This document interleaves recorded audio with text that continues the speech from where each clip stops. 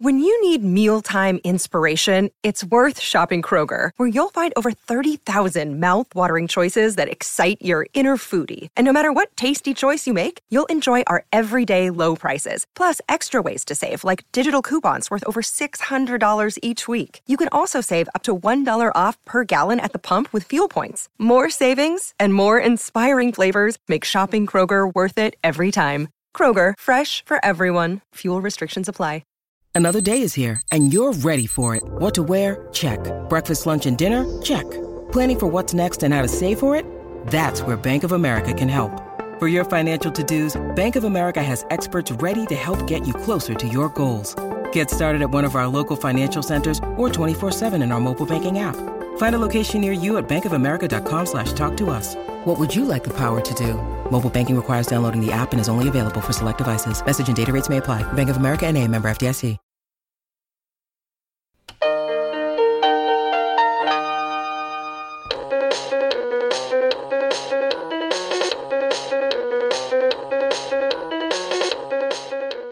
Hey everybody, welcome to Profoundly Pointless. My name is Nick. Coming up in this episode, we're going to talk about sharks and shirts. Some mothers are capable of what's called parthenogenesis, which is a big fancy science word for cloning themselves.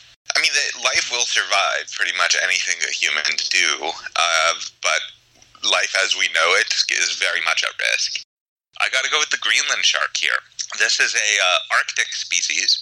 They live under the ice. They are the longest-lived vertebrate animal in the world. They can live to be over 400 years old. They're not considered reproductively mature adults till they're in their 160s. Reported on the existence of what are called super urinators. And these are fish that pee a lot, and this spreads a lot of nutrients. I want to thank you guys so much for joining us. If you get a chance, like, download, subscribe, share. We really appreciate it. It really helps us out. Our first guest is just fascinating.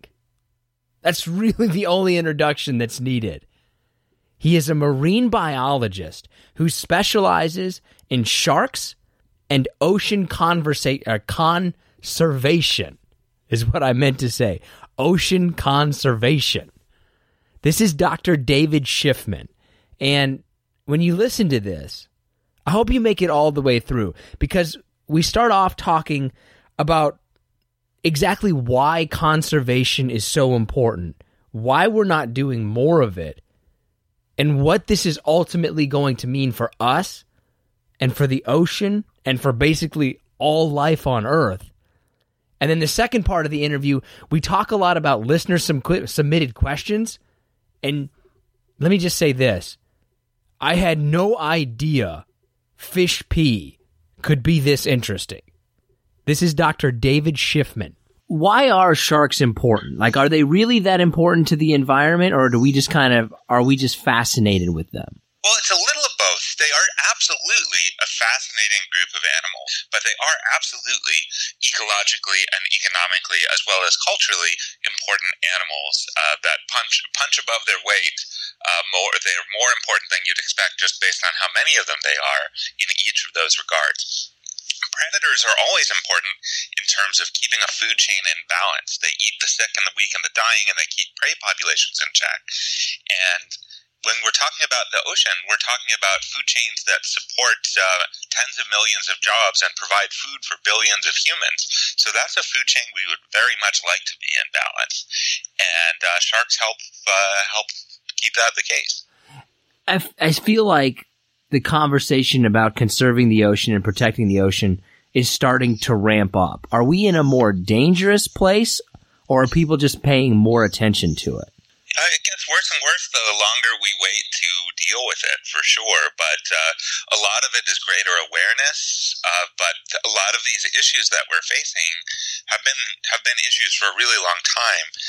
A few weeks ago, I organized a Twitter chat surrounding a documentary about an endangered porpoise called a vaquita that was on Hulu, and we set it up so anyone, no matter where they were in the world, they hit play at the same time and then could chat along with some experts and other viewers. And one of the things that was a theme in this movie was this is one of the most endangered marine mammals in the world, but we know exactly what we need to do to protect it, And it's been the case since the 1990s that that's what we need to do to protect it. And there have been some very thoughtful, brilliant people trying to get us to do that thing for almost 30 years, and it's still not done. So there's definitely new issues happening all the time, and things are getting worse the longer we wait to deal with them. But it's not – a lot of the threats facing the ocean are not new issues, really. I'm always surprised when people tell me, oh, I've never heard of that before. Like, I heard about that when I was a toddler growing up pretty far from the ocean. So these are issues that have been discussed for a really, really long time. What are some of those big issues that are facing the ocean? The biggest threat facing the ocean overall is unsustainable overfishing. Let me tell you what that means, because there's some jargon there, and I know you warned me to limit the use of jargon, but it's an important term. So fishing fishing can be done in such a way that it provides jobs for the fishermen and provides food for the marketplace and delicious, healthy, tasty seafood for us. That can be gathered in ways that are not bad for the environment, and that's called sustainable fishing or sustainable seafood. Unsustainable overfishing is seafood gathered in such a way that's bad for the environment, and it can be bad either for the type of fish you're trying to catch, and that's overfishing. That's taking more fish out of the system than can be replaced through the fish, making more baby fish. And there's also methods of fishing that are bad for other parts of the ocean. They get through either what's called bycatch, which is accidentally catching something that just happens to be near what you were trying to catch, and it can even destroy the ecosystem itself. Bottom trawling, which is a big heavy net dragged across the seafloor, in particular, is really, really destructive to the ocean itself. It's been compared to the equivalent way of gathering food on land would be chopping down all the trees in the forest so you can catch some rabbits. I mean, how do you even regulate that necessarily? Because it seems like, the ocean is so big and that people could just go out and do whatever they wanted and nobody would even know about it. There are actually a lot of rules governing who can do what in the ocean, and particularly within what's called the exclusive economic zones of particular countries, and that's 200 miles out to sea. And that is where much of the world's fishing takes place, within those exclusive economic zones. And within those exclusive economic zones, a country's laws must be followed. And some countries certainly have better laws than others. Sometimes this requires having a fisheries observer on board, which is someone who is not a fisherman, whose job it is to make sure the fishermen are following the rules. Sometimes this is done through what's called electronic monitoring. I did a research project with some Canadian fishermen, and they were so excited to show me their new electronic monitoring rig. And what it is just a series of high-definition cameras that are set up so that whatever is caught, they document, and they can send those pictures back to land so someone on land can confirm what was being caught. There's also a lot that's being done with satellites. So there absolutely are rules, and there absolutely are ways of enforcing them. But yeah, definitely it's trickier, and a lot of this happens because it happens where people aren't really thinking about or looking. Are sharks uniquely susceptible to overfishing? Not uniquely, but unusually. And the reason for that has to do with what's called their life history, how they live their lives. Something like a salmon or a tuna or a bass, let me back up. Something like a tuna reproduces by spawning. They release these big clouds of sperm if they're males or eggs if they're females into the water, and the sperms and eggs find each other outside of the body of the tuna, and they make little baby tuna, and that doesn't take a lot of energy from the parents. They can just produce enormous amounts of sperm and eggs in this way. Sharks don't do that. Sharks have internal fertilization. I always tell people if you saw a tuna or if you saw tuna mating, you might not recognize what you were looking at. But if you see sharks mating, you recognize what you're looking at. They have internal fertilization, and they also have a life history that means that they have relatively few babies, relatively late in life, relatively infrequently compared to other fish. And that means that they just can't replenish their populations as quickly and just can't bounce back from overfishing as quickly, which does not mean that there's no such thing as a sustainable fishery for sharks. It just means that they have to be managed much more carefully. Can you explain what this thing I was reading about, that basically shark moms give birth all at the same time to babies from different fathers? Yeah. So that's a really neat thing about where baby sharks come from. It's called multiple paternity. And yeah, a shark mother during mating season may mate with multiple males, will become pregnant by all of them or several of them, and will give birth to a litter of half-siblings that have the same mom but different fathers. And this helps increase genetic diversity in the population. An even crazier thing is some mothers, or this has been seen in a lot of different species, are capable of what's called a parthenogenesis, which is a big fancy science word for cloning themselves. If a mom wishes to become pregnant and there are not any suitable dads around, she'll just become pregnant. And rather than the baby being a mix of the DNA of the mom and the dad, it's just an exact copy of the mom. There are also female sharks that can mate and then say, you know what, now is not really a great time for me to become pregnant, and they can store the sperm for up to 4 years until they can decide that now the conditions are right to become pregnant, and then we'll just become pregnant. What's the evolutionary pressure that would have created all of that? So a lot of these things have been seen primarily in captivity, so we don't really know what the huge advantage of them would be in the wild. But this parthenogenesis has been observed with sawfish in the wild, which are shark-like rays. And they're a very endangered species, so it's useful to be able to make more individuals, even if you're not increasing the diversity of the population, if there aren't a lot of adults around. In terms of the sperm storage, it means that a mating event doesn't go to waste. How did you kind of get into this? How did this become your field of study? So I've been interested in sharks as long as my family can remember. I grew up in Pittsburgh, pretty far from the ocean, but I read all the books I could get my hands on, and I used to love going to the Pittsburgh Zoo and looking at the shark tank. I later worked there in college. And I feel like most kids go through a shark thing or a dinosaur thing. And I went through both of those, and I picked sharks. I've just always been fascinated by this stuff, and when learning that sharks are so ecologically important and that many species are in trouble and need better science to save them, it seems like a pretty worthy way to spend my time. Like, how do you essentially study them? What's the process? How do you do that? The first step is basically fishing. You have to, this is a weird question I've been getting a lot lately, that a lot of people have apparently been told they have certain medical conditions that prevent them from being able to scuba dive, so they think they can't be marine biologists, and that's just not true. I know very, very, very few marine biologists who scuba dive for work. Most of us work on boats, and we take samples and analyze them in the lab or analyze them on the boat. And when dealing with sharks, that means we fish for the sharks, we bring the sharks to the boat, take some measurements, take some samples, put a tag on the shark, and release it. What is there a specific species of shark that you usually focus on, or is it kind of all across the board?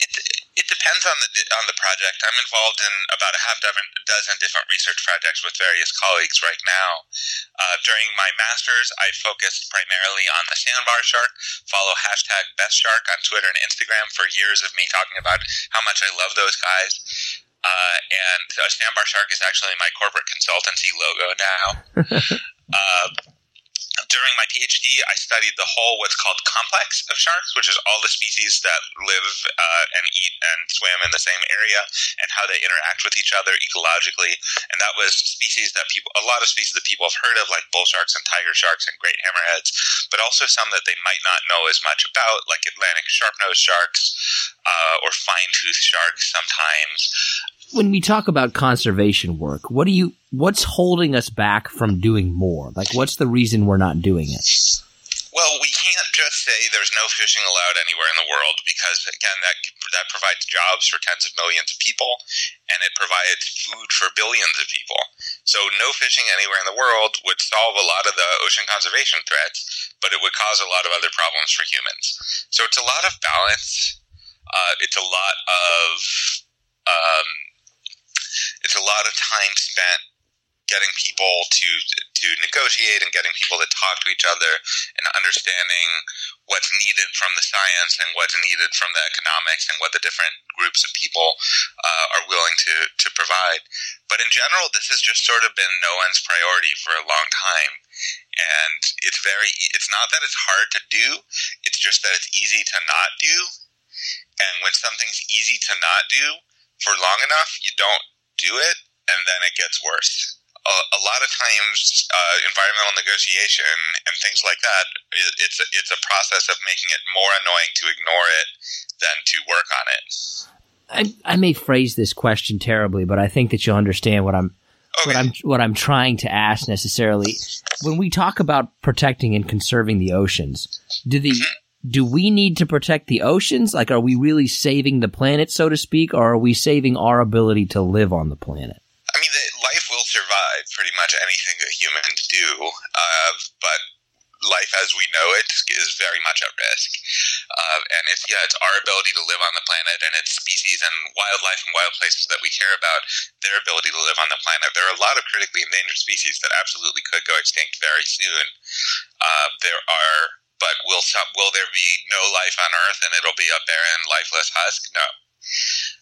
So it's important that we protect all these places and all these wild animals, species that we care about, because our survival depends on the survival of many of them. It's difficult to imagine the ability to feed 8 or 10 billion humans if there's no fish. Are you ready for the harder/listener submitted questions? Oh, I'm intrigued. Do sharks sleep? No. So many species of sharks need to be swimming constantly their entire lives in order to breathe. It forces water over their gills, and that means they can't even, not only do they not sleep, they can't even really stop. There are some species of sharks that are capable of sitting on the bottom and pumping water over their own gills. Something like a nurse shark can do that. There are other species that sort of rest, but they don't so they're not swimming as actively, or they may be just sort of chilling out for a bit in an area where there's current, but they're not really sleeping. What is the coolest species of shark? Like, who would be the cool kid in Shark High School? Yeah, so I love my sandbar sharks. They're #best shark, but they're not the coolest shark. I got to go with the Greenland shark here. This is a Arctic species. They live under the ice. They are the longest-lived vertebrate animal in the world. They can live to be over 400 years old. They're not considered reproductively mature adults till they're in their 160s. So that's a long time to be going through puberty. They also eat polar bears and reindeer. So gotta love the Greenland sharks. Isn't that wild? What is there a species that eats moose? Isn't there one that gets moose? That was the Greenland shark too. Yeah, it was theoretically choking. You can't see because it's audio, but I'm doing sarcastic air quotes when I say choking on a moose. Sharks breathe through their gills, so an obstructed throat is not going to cause them to choke, but it did have a bit of moose stuck in its mouth. That's insane to me. Anybody who's ever seen a moose knows we're talking about it's a big animal. What? Yeah, and polar bears are the largest land predator in the world, and Greenland sharks eat them. So 400. That just boggles my mind to think. There was a Greenland shark alive today that was born in the 1600s.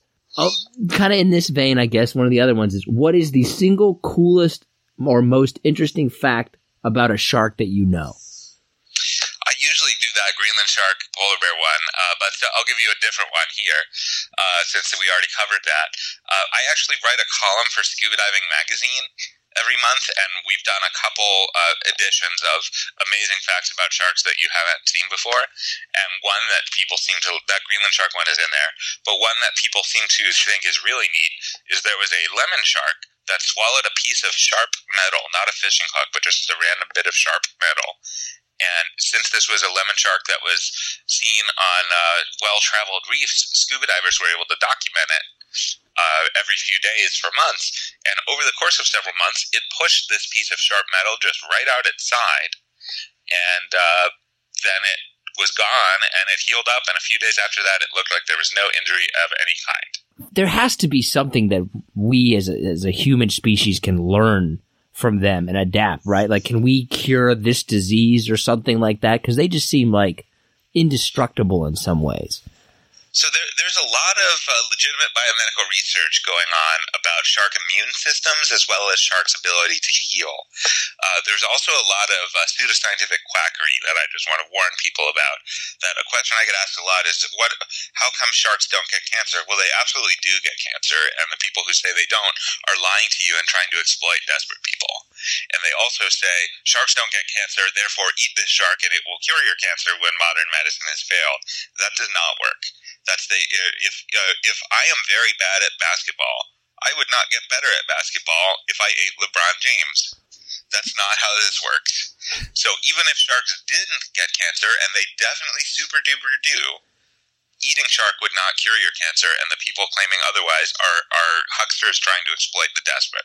This one's pretty specific, actually. How do shipping lanes affect shark habitats, and would the recent reduction in shipping because of COVID-19 allow some populations to recover? Yeah, no, I saw that one on Twitter. That's not really a thing. Okay. Marine mammals are affected a lot by shipping. Whales, North Atlantic right whales in particular, one of the most endangered species of whales, are affected by shipping because they hang out off Cape Cod and the port of Boston. Traffic there is a big problem for them. But that's not really an issue for sharks. Why is fish pee so important? Yeah, so someone read one of my recent columns for Scuba Diving Magazine. Yeah. I am thrilled at how many bathroom jokes my editors let me put in there. And they even let me put in, if you like interesting science, you're in for a treat in the subheading. But yeah, basically fish pee is nutrients. Fish will go away from a reef or away from a seagrass bed to feed, and then they go back and they release nutrients that are useful for the coral or useful for the seagrass or things like that. And there are these there's any life history trait, whether we're talking about height or swimming speed or whatever, there's variation in who has it. There are some among humans, there are some really tall humans, there are some not so tall humans. That's also true in the ability to, or in how much you pee. So this article that I was reported on the existence of what are called super urinators. And these are fish that pee a lot. And this spreads a lot of nutrients. And removing those super urinators from the habitat reduces a lot of nutrients to that habitat, more than you might expect just from the number of fish that there are. What's like one of the super urinators? Is it based on it's different individuals within a species, maybe more or less likely to do this? And it's not clear what causes this. Just some fish eat more and have a higher metabolism and pee more. Is there one kind of animal that like proportionately pees more than other kinds of animals? I was asking a lot of fish physiologists that exact question, and the answer seems to be not really. But within a species, there's individual variation in how much you pee, and there are some small snappers where some individuals just pee a lot, and that spreads a lot of nutrients around. Do fish drink water? Do they have to drink the water? So they're around water a lot. Whether or not they actually drink it, certainly not in the way that we do, but they absorb it when swimming around with the mouth open. And that's part of how some species adapt from going to the ocean to going into freshwater, like a river. The solution is drinking a lot more water and peeing a lot more to adjust what's called the osmotic balance. You want if your cells and the fluid in your cells is adapted to being in a saltwater environment and suddenly you're in a freshwater environment, that's going to be bad news unless you adjust. It can cause, depending on which way you're going, it can cause your cells to explode or it can cause your cells to shrivel. So one of the solutions is drinking a lot of fresh water and peeing a lot. It's all about, ultimately everything comes down to waste in some way, doesn't it? Yep. Yeah. Coolest movie about a shark, worst movie about a shark. Oh, good questions. I love them. So bad shark movies is an actual genre of film. It is a subgenre of the creature feature horror genre. This type of movie is they're not art. They're not cinema. There was that whole debate recently with Scorsese saying that superhero movies can be entertainment, but they're not art. These movies are entertainment, but not art.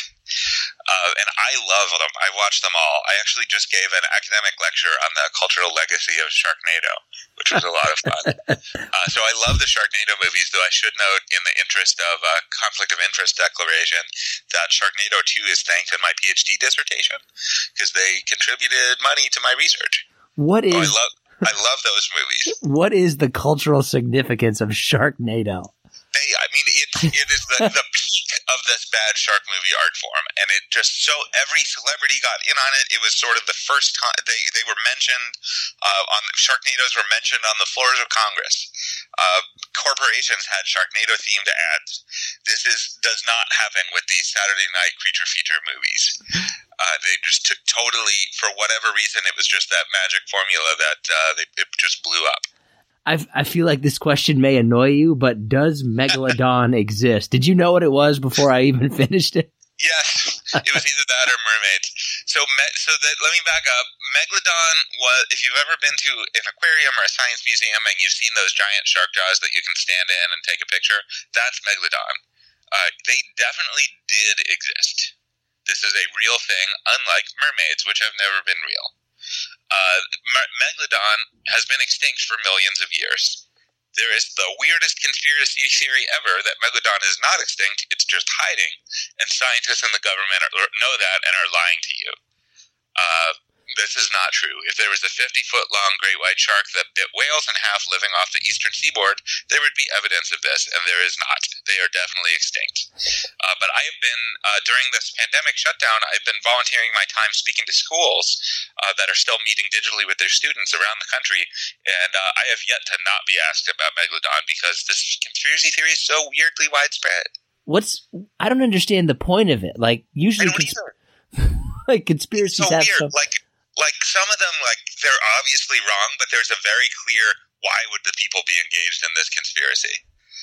There's not here, and it makes no sense, and I don't like it. This was the last one that I have. It's from my 3-year-old son is obsessed. We watch shark videos. He wants to know, if you could turn into a shark, what shark would you want to be? Oh, yeah, that's a good one. I think basking sharks have a lot of fun. That's a large filter feeding species. Like whale sharks. So that's the second largest shark. And they're called basking sharks because they just sort of hang out right at the surface. They can call it basking. And they just swim around all the time with their mouth open, eating tons and tons of little tiny shrimp.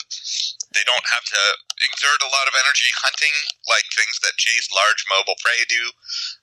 And they also are capable of doing those amazing jumps out of the water that you sometimes see great whites do. So I feel like basking shark would be a pretty good life. Are sharks smart? So it depends on how you define smart. There's that old cliche that if you judge a fish by its ability to climb a tree, you'll think it's stupid. But the sharks are a lot smarter than people think. They have larger brains relative to their body mass than you would think they would have.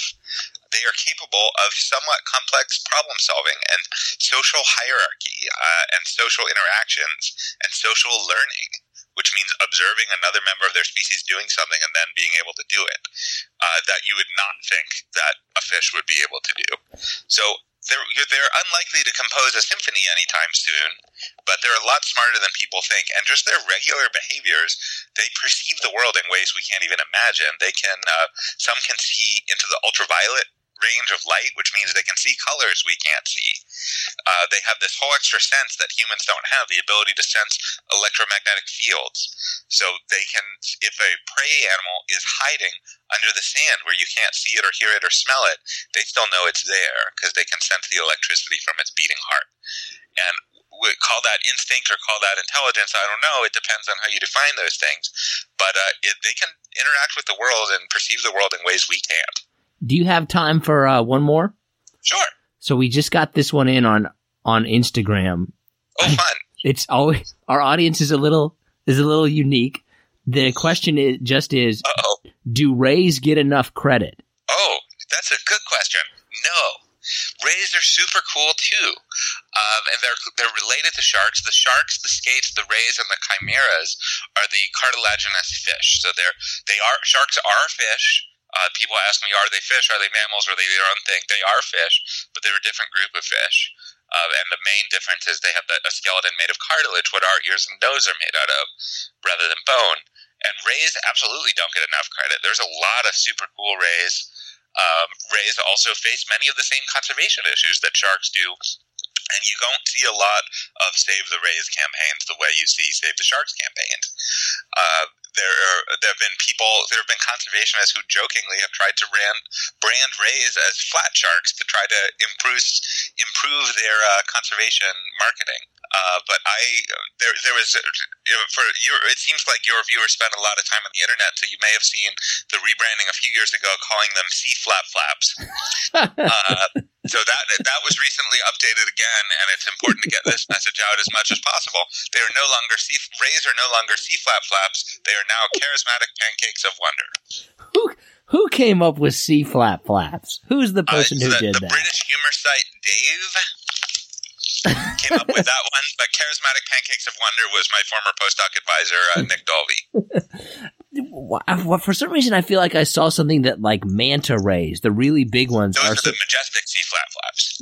They're supposed to be really nice.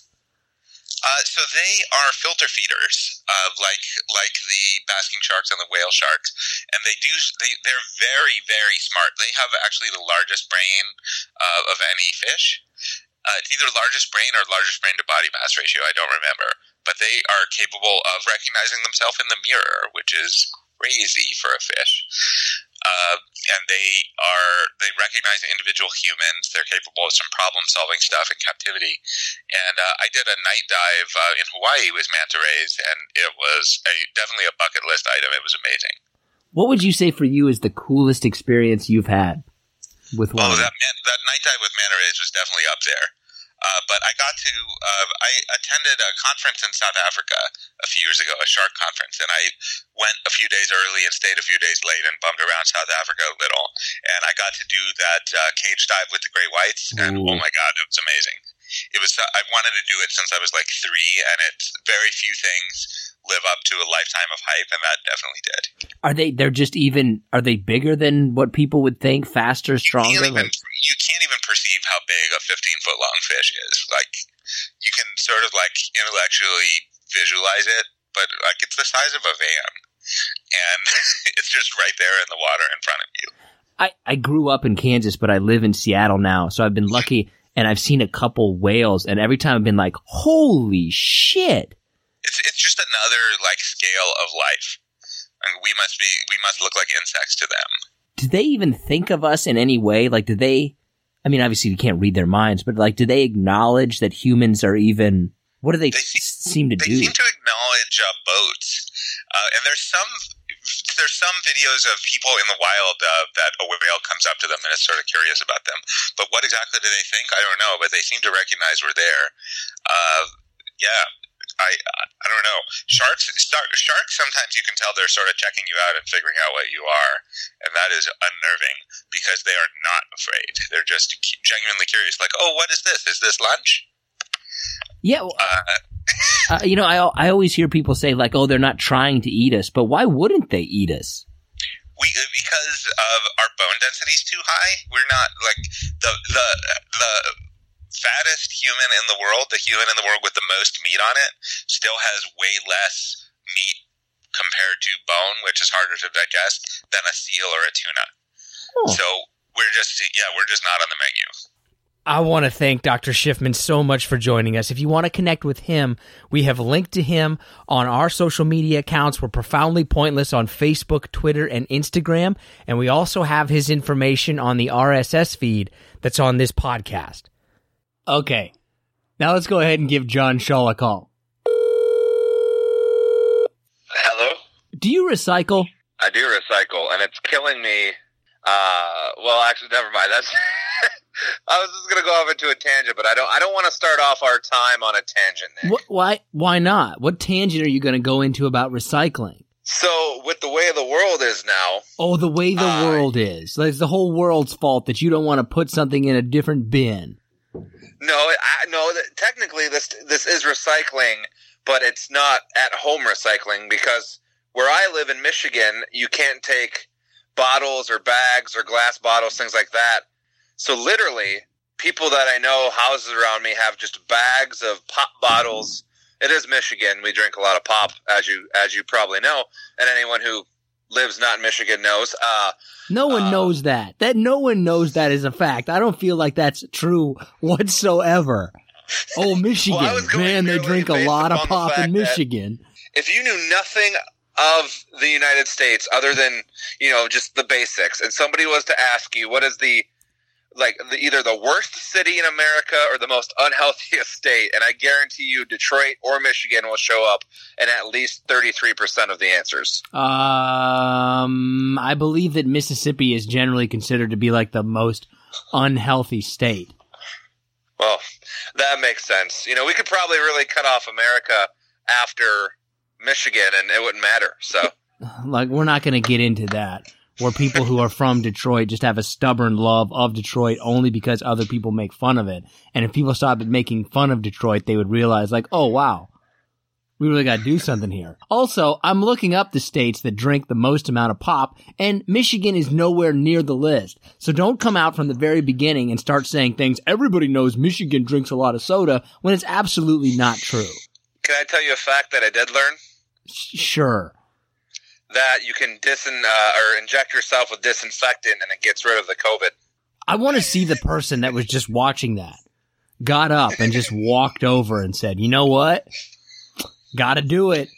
Didn't want to put this bleach in my eye, but I'm gonna go ahead and do it because I got the COVID. And I guarantee whoever did that refers to it as the COVID. More importantly, why haven't you apologized to the people yet? What am I in need of apologizing for? For the fact that you said, my heart is full. I'm not going to apologize for that. You should. Because I'm in touch with my inner self. Your heart's really full. You measured it and oh, you know what? It's actually full. Or you just said that because other people say it and you didn't know what to say, not realizing that no man has ever said that. First off, what Nick is referring to, my wife posted a picture on Facebook of my 18-month-old trying to hold my newborn baby's hand, and I reshared the photo on Facebook, and that's what I put. Obviously, my heart is full. I don't see anything wrong with it. You're literally the only person in my entire life that has come out and said something to me about it. Everybody's thinking it. I'm the only person honest enough and a good enough friend with you to call you on it. Well, I don't know if I consider you a good friend, but I do appreciate your honesty. I always have. I'm looking at the top 10 states where people drink the most soda, and Michigan is nowhere up there. So you should apologize for that incorrect fact as well. Why? I don't understand why you're such a fact checker today. Because I like accuracy. Well, you should know I'm not like our guests. I have nothing of factual accuracy to bring to anything, or good stories, or fun times. Are you ready? Do you have your segment now that you're done with your political ramblings? Yeah, let's give some shout outs to everyone that I just offended. Okay. So check us out. And by the way, if you haven't checked out at least our Twitter lately, you should give it a look. Nick did some good work on some graphics. Yeah. Almost like he knows what he's doing. I was able to enlarge a picture of John's penis. So if you want to look at that, took a lot of zooming in. All right. Well, anyways, so yeah, check us out. Twitter, Instagram, Facebook, you know where we're at, all social media. We'll start with Patricia, Sherry, Delano, Adam, Cherry, Cameron, Katie, Amanda, Jariah, Marcus, Matt, Maria, the third wheel. I'm used to being that myself. Peter and John. Thanks for checking us out the last week, and everyone who, silently checks us out and listens and clicks. We appreciate all that. So, anyways, Nick, I have a little switch up for you today. Okay. I'm switching up my second segment here, and we're going to do something a little different. It's going to be called Who'd You Rather? Does it involve getting to the point at all? I just said it. Who'd you rather? Who would you? Okay, let's hear it. Who would you rather have a beer with? Barack Obama or George Bush? I mean, honestly, probably. Dude, what's with all the politics?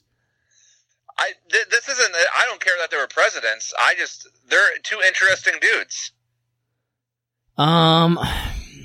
This is not a politic-related question. Dude, you can't ask a question about who's with the president and then say it's not a politic question. Fine.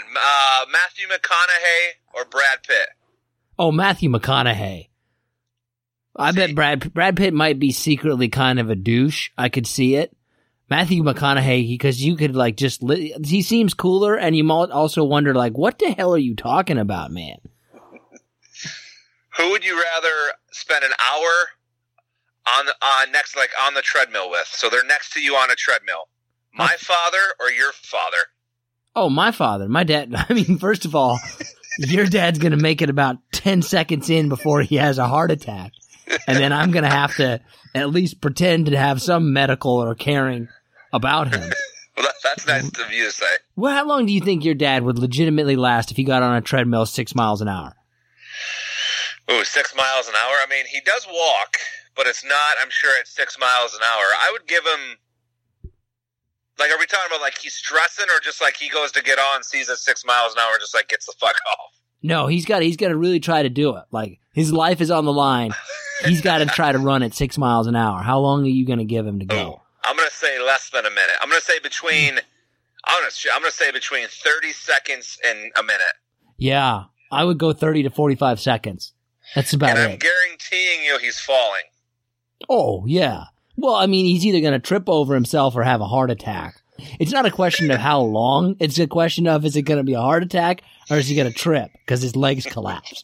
That was actually, you answered that a lot easier than I thought you would, you know, because I'm not entirely sure I would pick my dad. I feel like I'd pick your dad because at least he'd have some fun shit to tell me. Like some good stories about you I've never heard before. The last one is you have to choose between these two people to take for an all-you-can-eat buffet at McDonald's.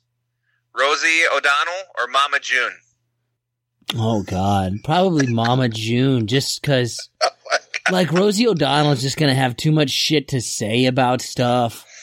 Like, I don't want to hear all your opinions about crap I don't care about.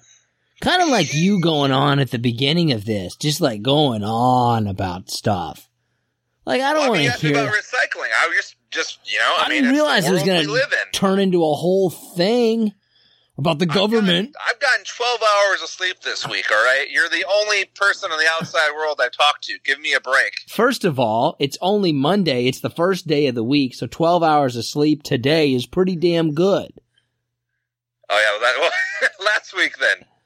That's not even possible.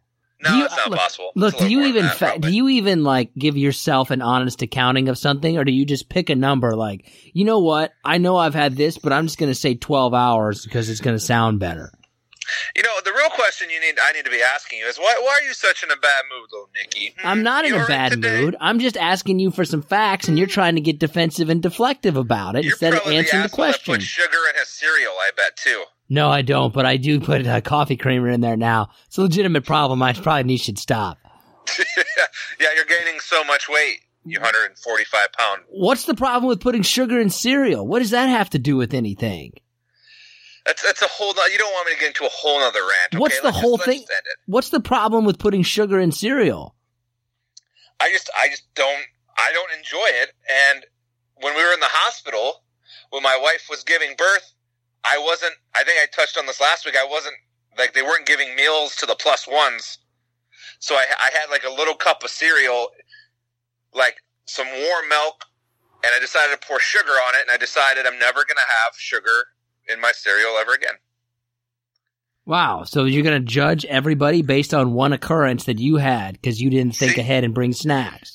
It's my opinion, all right? Listen, you What's wrong? Bitch, all right? I'm going to inject myself with some Raid and get rid of those spiders in my house. God, that would actually... What if you could do that, though, and inject yourself with Raid and then just, like, breathe on spiders and kill them? I mean, that would be kind of bad. Not condoning that by any means.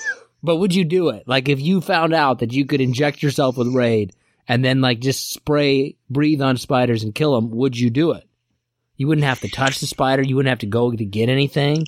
You just have to breathe in their general direction. It'd really be more efficient, honestly. It would be much more efficient. I don't know how you kill spiders, but I'm not very efficient. No, I could see you breaking a good amount of stuff. Do you scream when you do it? No, I don't scream. But I'm patient, and then I get nervous. It's kind of like parking for me. I'm patient, I get nervous, and then I usually fuck it up. So, okay, if you're going to kill the spider, you're going to swing whatever you're using to kill the spider. You're going to go 100%, 75% strength, 50, 25. Like, how much effort are you going to put in to squish this small organism? 100%. I mean, I like to, like, hear it pop or, like, something like that in my fingers. Well, that's why you're not good at it, because you're winding up too much. You got to go with a quick motion, man. Like, I'm going 25%, but it's like a snap movement. I'm not rearing back my whole arm. Like I said, it's like, I get all geared up, and then I just, you're right. Maybe I think about it too much. I'm a thinker. All right, are you ready for our top 5? Let's do it. Okay, so let's hear you describe what you think the top 5 is. I don't like when you do this, because I thought we had decided on one, and then you're going to turn around on me like I'm not paying attention or listening to you. I just want to make sure that we're both clear of the understanding. What do you think the top 5 is exactly? The top 5 kinds of T-shirts. Okay, that is exactly correct. And the reason that we're doing top 5 kinds of T-shirts is because we have T-shirts that got made, and if you want to check them out, they're profoundlypointless.com. They're up there in the merchandise section, and they actually, look, even if you think the shirt is stupid, it's a quality shirt. Like, you could turn it inside out pretty well, and you'd be like, wow, this is a nice shirt. And we're not making anything off of them. We're just selling them for basically cost and shipping. So if you want one, get it. John already booked up all the XXXXLs. So you're gonna my Facebook family that did it, I think. No, but seriously, the one thing is, if you do buy one, you have to wear it to bed, and then you have to wake up. You just have to keep it on all night, because my face is on the front of it, and it's a great picture. Yeah. Okay. I don't even know how to feel about that. Did you think of that just now, or did you plan that out? I mean, it's been brewing, but it just kind of came out naturally. That's me. I just okay. Come right out and do things. I don't think too much. No. I can tell. What's your number 5? I went with a sweatshirt. Okay. See, now I don't. Do you have hoodie on the list? I do not. See, I don't understand that then. Like, I agree with the sweatshirt, but a sweatshirt is not nearly like a hoodie is the better form of the sweatshirt, right? I'm of course, right? I'm different. I like a sweatshirt over a hoodie. That's kind of ridiculous, honestly. Why wouldn't you want the hoodie? What's the problem with what problem do you have with the hood? I just don't, I think the only time I ever consistently wore a hoodie, like I have a hooded jacket, but it's not a sweat jacket. Okay. But I don't even really use the hood on that. Like, I don't know, I'm just not a big fan of hoodies. You don't want to mess up your hair? Does that have something to do with it? Big, beautiful ears. I don't want them to be covered. Okay. All right, that's good. My number 5 is the hoodie. I think that. Okay, so we were thinking kind of along the same lines a little bit. The hoodie is better than a sweatshirt. What's your number 4? I have a polo. How much are you gonna legitimately, like, what's your cap on any kind of shirt? Nowadays, like $8, $10, maybe. $10? I'm not paying over $10 for this shirt. You can go fuck yourself, sir. I'm a 100% BOGO shopper, so like I'll buy one maybe at like $18, but I better be getting the next one for free. Did you just say BOGO? I did, yes, BOGO. Is your heart full after a nice day of BOGO shopping? I don't understand why you make fun of me for these things. Everybody... I've never heard another man say that. I've never heard a man say, I'm going to go BOGO shopping so that my heart is full today. I feel like you need to Get out then. I don't know what to tell you. It's not my fault. I guess I got to hang out with more dudes. Gotta survey the population, I guess. Nothing wrong with that. Lots of love to go around here. I don't know how to describe these necessarily, but I'm a big fan of my number 4. They're not fancy shirts. They're like a short sleeve dress shirt, but they don't look like a short sleeve dress shirt. They're kind of like a Hawaiian shirt, but they're more like a Hawaiian shirt, I guess, but not Hawaiian themed. I like those shirts. That's my number 4. I still don't know what you're trying to describe, but we'll just move on. It's like a Vans shirt, like one of those kind of shirts. I don't know what the fuck they're called. It looks like it's like a cross between a dress shirt and a short sleeve shirt. So my number 3, I also don't know the name for it, but it's a T-shirt, but it has like 3 or 4 buttons at the top. Oh, I know what you're talking about. Those like things that look like from a Russian prison. Right? Sure, yes. Like Hanes makes them. They're T-shirts. They just have like they've got the 3 buttons on them. Yeah, I fucking hate those. I hate those with a passion. Why? Because it's like it's a confused shirt because it doesn't know if it wants to be a button down or a T-shirt. Yeah, it's more like I've had bad experiences with people who wear them. I don't wear them out necessarily in public. I have a bunch that I just wear around the house. Oh, so you have a bunch of those? I do. I probably have, I have a good amount. I mean, I think I've probably 2 or 3 packages worth. What? 2 or 3 packages worth? That's like 10 shirts. Yeah, I have like black, white, and like a light blue. How many shirts do you have at your house? I mean, I have a good amount. Are you gonna tell me you got over 50 shirts? Yeah. Close to 100? I mean, I could actually count. I'm sure. I know I'm between 50 and 100. Why do you have that many shirts? Well, you tell me your number 3, and then I'll tell you my reasoning why I have so many of a certain kind of shirt. Tank top. Your number 3 is a tank top? Yeah. You talk about immediately judging an individual.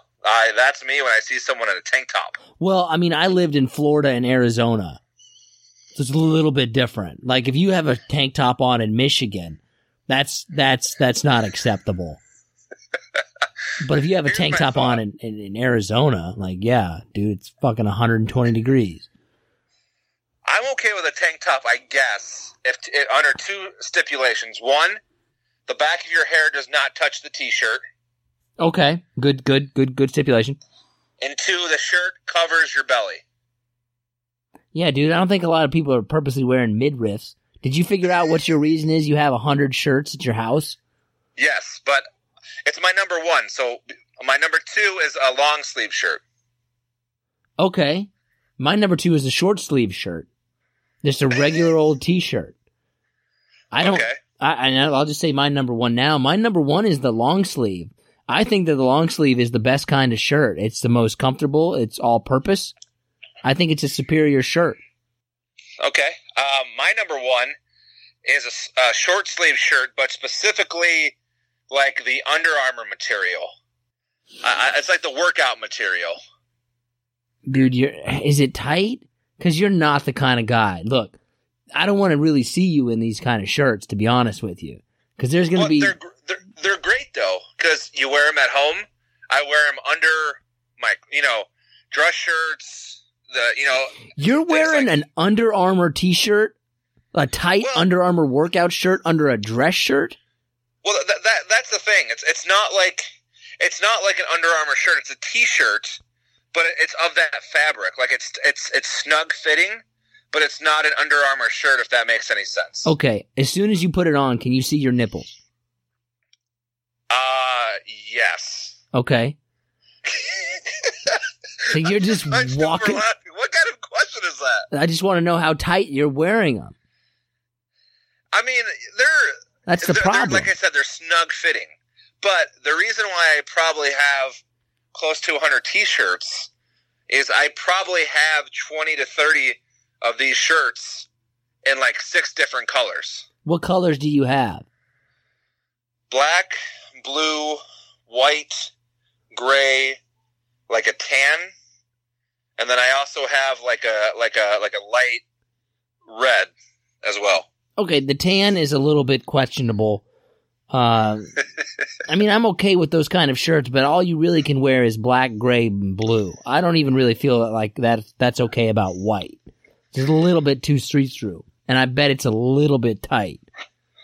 Well, like I said, they're all snug, but that's the way that I like them. Like a snug.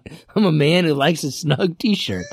Okay. They were BOGO, okay? Leave me alone. Well, no wonder you can't buy nicer shirts. You got 100 fucking T-shirts there.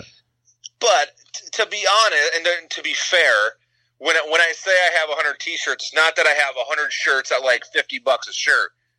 I probably have 50 shirts that cumulatively probably cost $150 combined. Okay. That makes sense. You gotta turn those out a little bit. Do you have anything in your honorable mention? I mean, I put down V-necks, but like I don't really wear V-necks, but you know, back in the day I might have. I definitely don't have tank top on there. I have Aloha shirts, like Hawaiian shirts. It's kind of comfortable. You got to be a fat guy though to wear a Hawaiian shirt. You cannot be a skinny guy in a Hawaiian shirt. And then I also put down a tuxedo T-shirt. Oh God! But I don't have one. I've never worn one. But okay. I feel like if I ever was presented the opportunity, I would. And I almost put on the list like logo shirts, like logo tees. You know, like sports tees or like Dale Earnhardt Senior tees. But I didn't do that. Giant face shirt. The giant face shirt. Okay, that's going to go ahead and do it for this episode of Profoundly Pointless. Like we mentioned before, we now have some T-shirts that are available. Even if you don't like the design, they're legitimately nice T-shirts. Like, we went for quality on this. They're available on profoundlypointless.com. Check them out. We're not making any money off of them or anything like that. We're honestly just cost of the shirt and shipping. That's it. I think it's like $22, but we'll probably make it some stupid price because we think it's funny, but we're really kind of just a-holes about it. Like $22.39. Yeah, $22.39. Let's go with that. Seeking the truth never gets old. Introducing June's Journey, the free-to-play mobile game that will immerse you in a thrilling murder mystery. Join June Parker as she uncovers hidden objects and clues to solve her sister's death in a beautifully illustrated world set in the Roaring '20s. With new chapters added every week, the excitement never ends. Download June's Journey now on your Android or iOS device, or play on PC through Facebook Games.